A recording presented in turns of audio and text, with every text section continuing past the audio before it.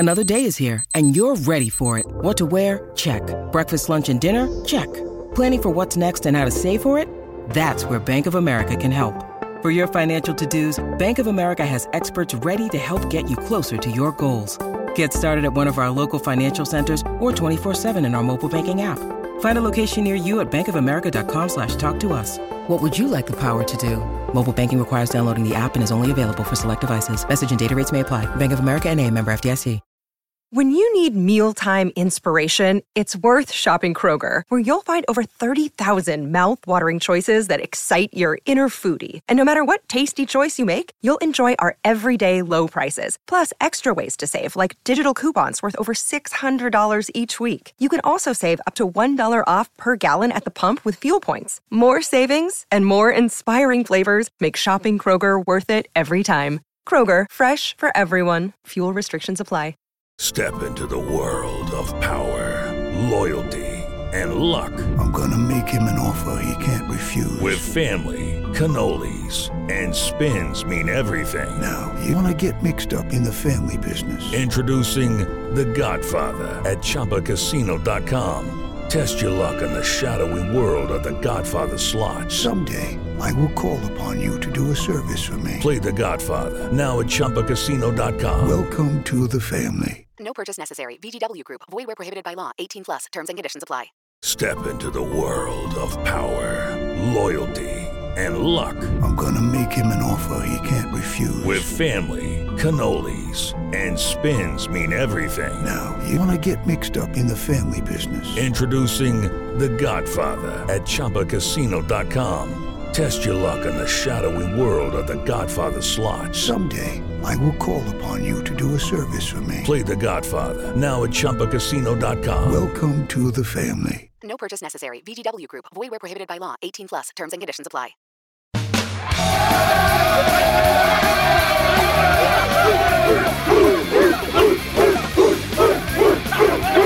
Something is new! It's new!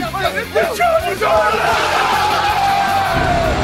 Here comes a lightning bolt! Charger fans are witnesses to history! This is the Lightning Round Podcast with your hosts, Garrett Sisti and Jamie Hoyle. Go Chargers, go!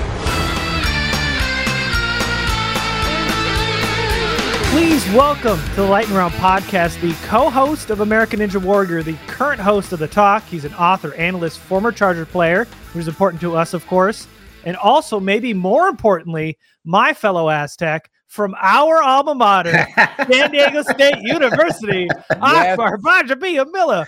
Fight on and on, yes, Tex-Man. Sons of Montezuma, we will win again. Yes. Don't get me started. I'll start singing the fight song. Oh, man. Thank you so much for coming on, man. I really, really appreciate it. Yeah, no problem. So, speaking of your name, I know you get a ton of questions about it. I'm sure you've talked about it a lot, but being able to read your book here, which is Everyone Can Be a Ninja.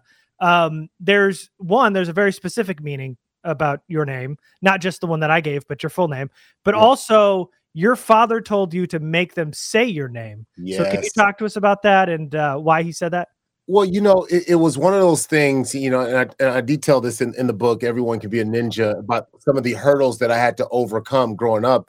And one of the obstacles was the fact that my name, which is my first name, is an Arabic name, and my middle name, Nigerian, my last name, Nigerian.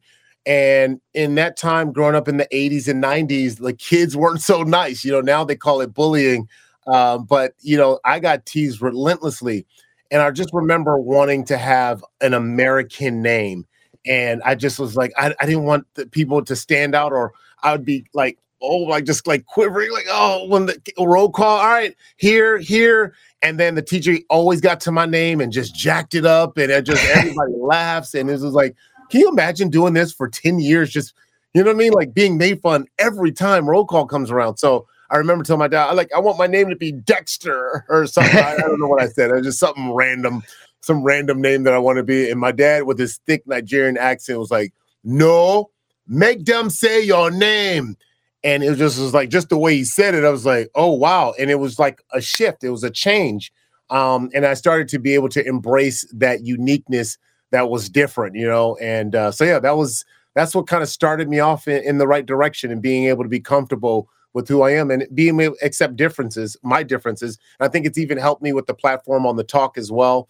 Being able to understand that you can be different and still have the same respect, Yeah, absolutely. And so just the full name, can you give it to like what each of them meant? Because your last name was very interesting to me. Yeah, Akbar Oluwakemi Idowu Gbajabiamila, right? And that's what the American accent, just so your listeners can kind of digest it. But the first name, in Arabic means great. Oluwakemi is kind of like God gives me favor. God, and then Idowu means born after twins. And then Gbajabiamila means big man, come save me. And you get those two together and they kind of spells out something. And my dad said, in our culture, you have to live up to your name. Your name tells a story about you. And I take great pride in that, knowing that, the name means something and that you have something that tells your future. And so I'm just hoping, like, even with this platform that the Lord has blessed me with, whether it's Ninja Warrior, whether it's the talk, that, hopefully that I am able to help somebody, whether it's cheering people on American Ninja Warrior or being able to add to the conversation when it comes to the talk. I've always said, especially in this day and age, where so many people are every subject seems so polarizing and everybody's ready to fight each other and so easily offended. And I've been about this mantra, which is conversation over confrontation, and hopefully steering the national discussion on any topic into just having a conversation. We know we're in the middle of this cancel culture, right? And I think I heard somebody recently say we shouldn't be in the cancel culture. We should be in the council culture. I just thought, wow, that was so well said. Yeah, we should be, because it's all about learning, conversation over confrontation. So that's great. And so also in your book, you talked about growing up in Crenshaw, loving basketball. Your coaches pushed you to play football though. And you were kind of thankful because in that first practice, you were crying in your helmet. Can you tell us about that?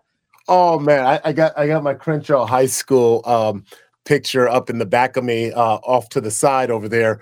But I was in love with basketball. I grew up here in LA. I'm in Los Angeles. Showtime. You remember the Lakers and Kareem Abdul-Jabbar, Magic Johnson, Michael Thompson Cooper, Brian Scott, all those. I mean, that was the era that I grew up in, and I wanted to play basketball. So I'd only played basketball since I was a kid, all the way up to my senior year in high school. But in my senior year, my brother Kabir had so much success in football since he was a kid. He was just always gifted. He was just athletically gifted, and he worked hard too. And people was like, you should play football like your brother. I'm like, that's a barbaric sport. No, basketball players, when you get slapped, you think you just played a whole football game. I got fouled. And then they walk around like they tough because they got slapped. Like, what are you doing? You just got slapped. What are you talking about? In the Army, you think you're the baddest dude on the planet. My first football game, after they just wore me out to pressure me to play football, after my first practice, my pads on backwards and just upside down. I just looked like a hot mess. And I was in basketball shoes. And I cried. I cried so badly that first practice. It was my fingers were getting jammed and cut in between the face mask. And, it was just, bumps and bruises. I came home and I quit. And my dad was like, you did what? You said you were going to play? You're going to finish it. You start it, you finish it. And I never forgot that lesson, even though I was mad too. I was so mad. And who would have ever thunked it? And my dad tells me this all the time. You never know God's surprise, because sometimes people can see in you what you can't see in yourself. And so I am forever grateful, because it changed the trajectory of my life. The truth is, as much as I'm only telling you guys this, if you say this if I say this in front of the homies, my story changes. But I was not going to the NBA. I wasn't as talented as I thought I was. In my head, I thought I was Kobe Bryant, but in reality, no. I didn't have the skills to pay the bills. Yeah. By the way, how many basketball scholarships did you get? You know what? That's crazy. 0 basketball scholarships. 5 football scholarships, having only played 1 year of football. Only 1 year of football. I got 5 scholarships: San Diego State, Cal Berkeley, Oregon, Fresno State, and Colorado State. I mean, who would have ever thought it? And you chose San Diego State because your brother played there, correct? Yeah, I chose San Diego State because my brother was there, and I thought, man, that'd be cool to have the opportunity to play, and especially too somebody that that can help you play the position that you're playing.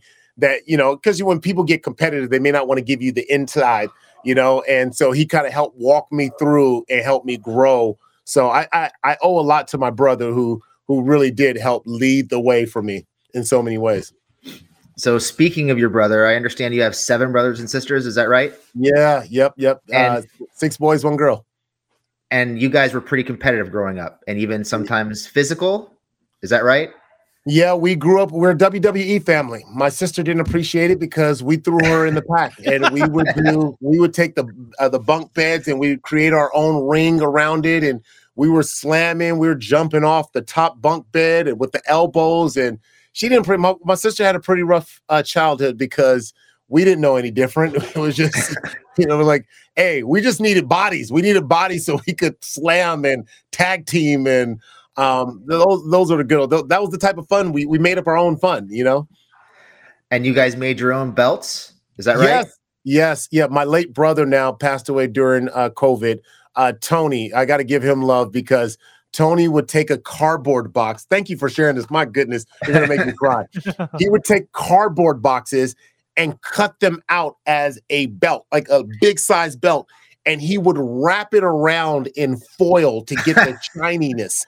And he did it in such a meticulous way. Like we really felt like we had the belt, and they were functional too. He put holes in them. So, so you can connect them in the back.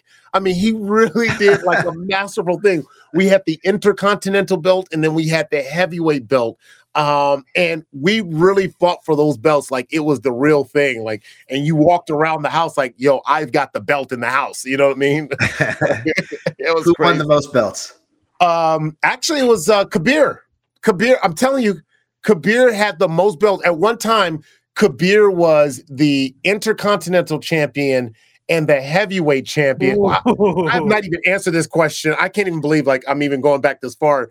He was the Intercontinental and the heavyweight champion because when my brother Tony, who made the belt, he put him in a figure 4 leg lock, and he was really trying to get Kabir to give up. And Kabir, through all the pain, would not tap out. I mean, to the point that Tony got so tired of holding on because Kabir would not. I mean, I thought he was going to rip his leg off. This could have ended up in the hospital. Like it was that intense, and that's how Kabir ended up becoming the heavy. He took the heavyweight from Tony. Oh, that's a great story. Yeah. So Akbar, you were a member of one of the best Chargers teams of all time, the 2006 Charger team. Can you talk a little bit about your experiences on that team and maybe give us your favorite moment from that season? I'm sure there were a lot. Yeah, there's so many. Obviously, I think back to LaDainian Tomlinson and that record year that he had, and just it was such a big deal for LaDainian Tomlinson. So I remember that. But I love my time with the Chargers. And it's one of my favorite part of my NFL career because it's actually the Chargers who I give so much credit for my broadcasting career, because the San Diego Chargers had a coach by the name of Greg Minuski. He was my linebackers coach. Mm-hmm. And he taught me the game because many people don't know my career kind of cut short because I moved from D end to linebacker. And whereas I thought I was a very good defensive lineman, but moving to that outside linebacker position, it exposed a level of the game that I didn't understand. I didn't understand coverages and dropping back into the zone, the hook to curls to the flat, and how to read receivers and all that formation. All that stuff was brand new. But it was Greg Minuski who took the time to really teach me the game. I write about Coach Minuski in the book because him teaching me about the game and allowing me to expand my vision when I watch the game allowed me to later get into broadcasting and be able to talk about the game, because you can't talk about the game if you don't understand the game. And just because you play the game, I knew my position, but I didn't know the entire game. And it was Greg Minuski who taught me that. And that gave me a little bit more life to play with the Dolphins later on. But my favorite story was Marty Schottenheimer, late Marty Schottenheimer. And two stories quickly was one was I was a free agent. And I said, you know what? I'm tired of sitting at home. I bought my first home across the street from the Chargers facility. I walked into the Chargers facility unannounced. Georgette was at the front desk. And I said, hey, I'm here to meet with Marty Schottenheimer.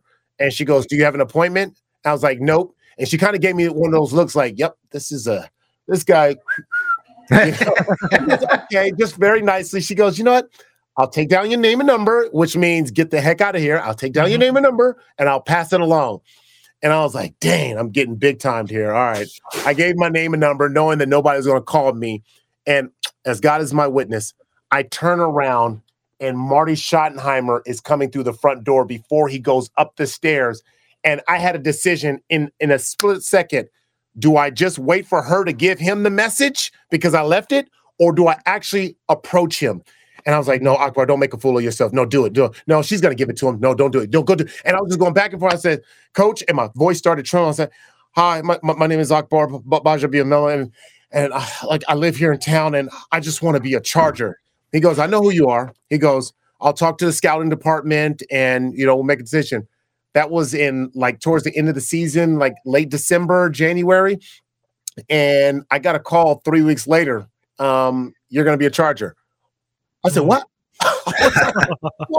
I said, what? I mean, but he gave me his word. You don't understand how valuable that is. He's the head coach of the San Diego Chargers at the time. Head coaches don't deal with that. They don't do that. They have their scouting department doing it. He says, I will go talk. And he talked to them, and then he gave me that. I will forever be grateful for that. That's in my book as well. So, I remember that. And then Marty Schottenheimer always holding players, whether it was myself, who just got there as a walk-up off the streets, or LaDainian Tomlinson. He never showed favoritism. And that's why so many guys, hear anybody talk about Marty Schottenheimer, they have so much respect for him because he didn't play favorites. He didn't go, I'll treat the star player differently, because you lose the locker room like that very quickly. Marty Schottenheimer never lost the locker room. He always had our respect. Man, those are some great. We loved Marty, man. Everybody talk, and you're right. Everybody talks so highly of him every time they mention his name. You have another Chargers connection. When you went to San Diego State, you played with Kasim Osgood, yes, he transferred from Cal Poly. Do you have? I mean, he's one of the greatest Chargers special teams player in history. Do you have any stories of him from college or while he joined the Chargers you could share with us? We'll take dirt. We'll take trash talk. Whatever you got. I've got everything, man. Well, he and I, we have some good stories, some that I can't share. But he was such a great dude. What I love about Kasim was a lot of people don't know this about him, and this is probably a little bit of a shot at him, but maybe hopefully he can appreciate it. But he is one of the smartest dudes I've ever met. When he came from Cal Poly San Luis Obispo, he had nowhere to stay, so he lived with me at my place, and we lived together, roommates for a while. But he knew everything. The dude is like a savant or something. He knew a little bit, actually more than a little bit, about everything. He was so well-rounded. But what he always did was he always played down. He never wanted anyone to know his intelligence, so he could flip it on and off. I mean, when I say this dude, seriously could run for president of the United States and end global global crisis. I mean, he is super smart, but he never wanted anybody to know that. And it always baffled me. But, I don't know if that's a cultural thing where you sometimes get shamed for your intelligence or smarts. But that's the one thing I always remembered about Kasim Osgood, Kasim Osgood could do anything. He did not have to play football at all. And the fact that he was so good at it made me a little envious. Kasim, you got to be good at everything, man.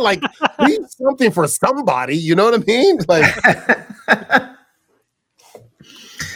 So, last question for me here is: I know your first NFL sack came against Dante Culpepper. Yes. And I'm sure that's a story you've told over and over. Oh, I bet he's got a picture. I do. It's in my office. I do have to. Hopefully the lights aren't going. Oh, yeah, that's perfect. There it is. Yep. The Raiders gave that to me. There's There's Dante right there getting sacked. There's Philip Buchanan. There's Anthony Dorsett, Terrence Shaw. And there's Nate Burleson, who I worked with for many years at the NFL Network, and now we're part of the CBS family. It was kind of cool for the Raiders to do that for me. I was like, that's why, it was it's one of those things, man. The organizations like the Chargers, people always think that, players, organizations don't care about players. They get done with them after. No, the Chargers, they literally, and the Raiders, to me, have always been cool with me. And it's not like I was an all-star or anything like that. You know what I mean? So it was that's how it's real. You know what I mean? They're not giving me preferential treatment because, I'm a Hall of Famer. You know what I mean? So about the sack, we like to ask our guests when they come on the show to tell stories about their playing days. So I'm sure you've told stories about the sack, and I'm sure it gets a little bigger every time you tell it. But the sack of Culpepper, can you take us through, just tell us as much as you can about it? Who did you beat? How hard did you hit him? What move did you use? Break it down for us, and feel free to have some fun and embellish it if you want to. There's no embellishment on this one. There's no embellishment, and I do have to run after this one. Sorry about that, guys. Yep. But no, there's no embellishment. It was actually a hustle sack. My first sack was a hustle sack. I had made a move, and I remember I got punched. I fell down on the ground. I got up, and it was just I saw it, and I was like, and I just made the hustle and just got up, and I actually didn't know that I made the sack, believe it or not, until I don't know if I could say this on this show, but I got to the sideline. I was just kind of in this. I was like, "What just happened?" And Warren Sapp comes up to me like, "Hey, you just popped your cherry. You just popped your cherry. Yeah. You just got what?" It was just everything was just happening so fast, and so I never forgot that. But yeah, I was like, dang, my first NFL sack against Dante Culpepper, who had watched, obviously for years when I was in college. So, but yeah, I just want to thank you guys for having me on. Just let you guys know, I obviously have the partnership with Experian, and I'm super committed with the relationship with Experian to be able to help people build and save build their credit while saving money. Experian has Experian Go, which allows people who are credit invisible, who have no credit, to get instant credit right away. For far too long, especially when I was younger, if you didn't have credit, you try to open up a credit card and you're like, well, I can't get credit because I got denied. They said I don't have enough credit. Well, Experian has kind of jumped in and said, look here, we're stopping all of that nonsense. We're going to allow people to get credit so you can get access. Because I think everybody knows that access is the key to be able to save you money. If you got highest credit score, you have lower interest rates. If you have no credit score, it's hard to get anything. And if you do get something, it's a super high interest rate. So Experian.com/go, or if you want to boost your credit, you think, hey, I'm pretty established, my credit is good, you can self-submit your Hulu bill, your Netflix, Disney Plus, and your utility bills, lights, gas. You can submit those in to Experian, and you're able to boost your credit score. And oh, by the way, they're also helping people save money by being in the auto insurance space now. So yes, Experian is in the auto insurance space, and who knows, I might be the next Experian hype guy and singing some sort of insurance tune for Experian. So, but thank you guys so much for having me. I really appreciate it. Thank you, Akbar. We really appreciate it.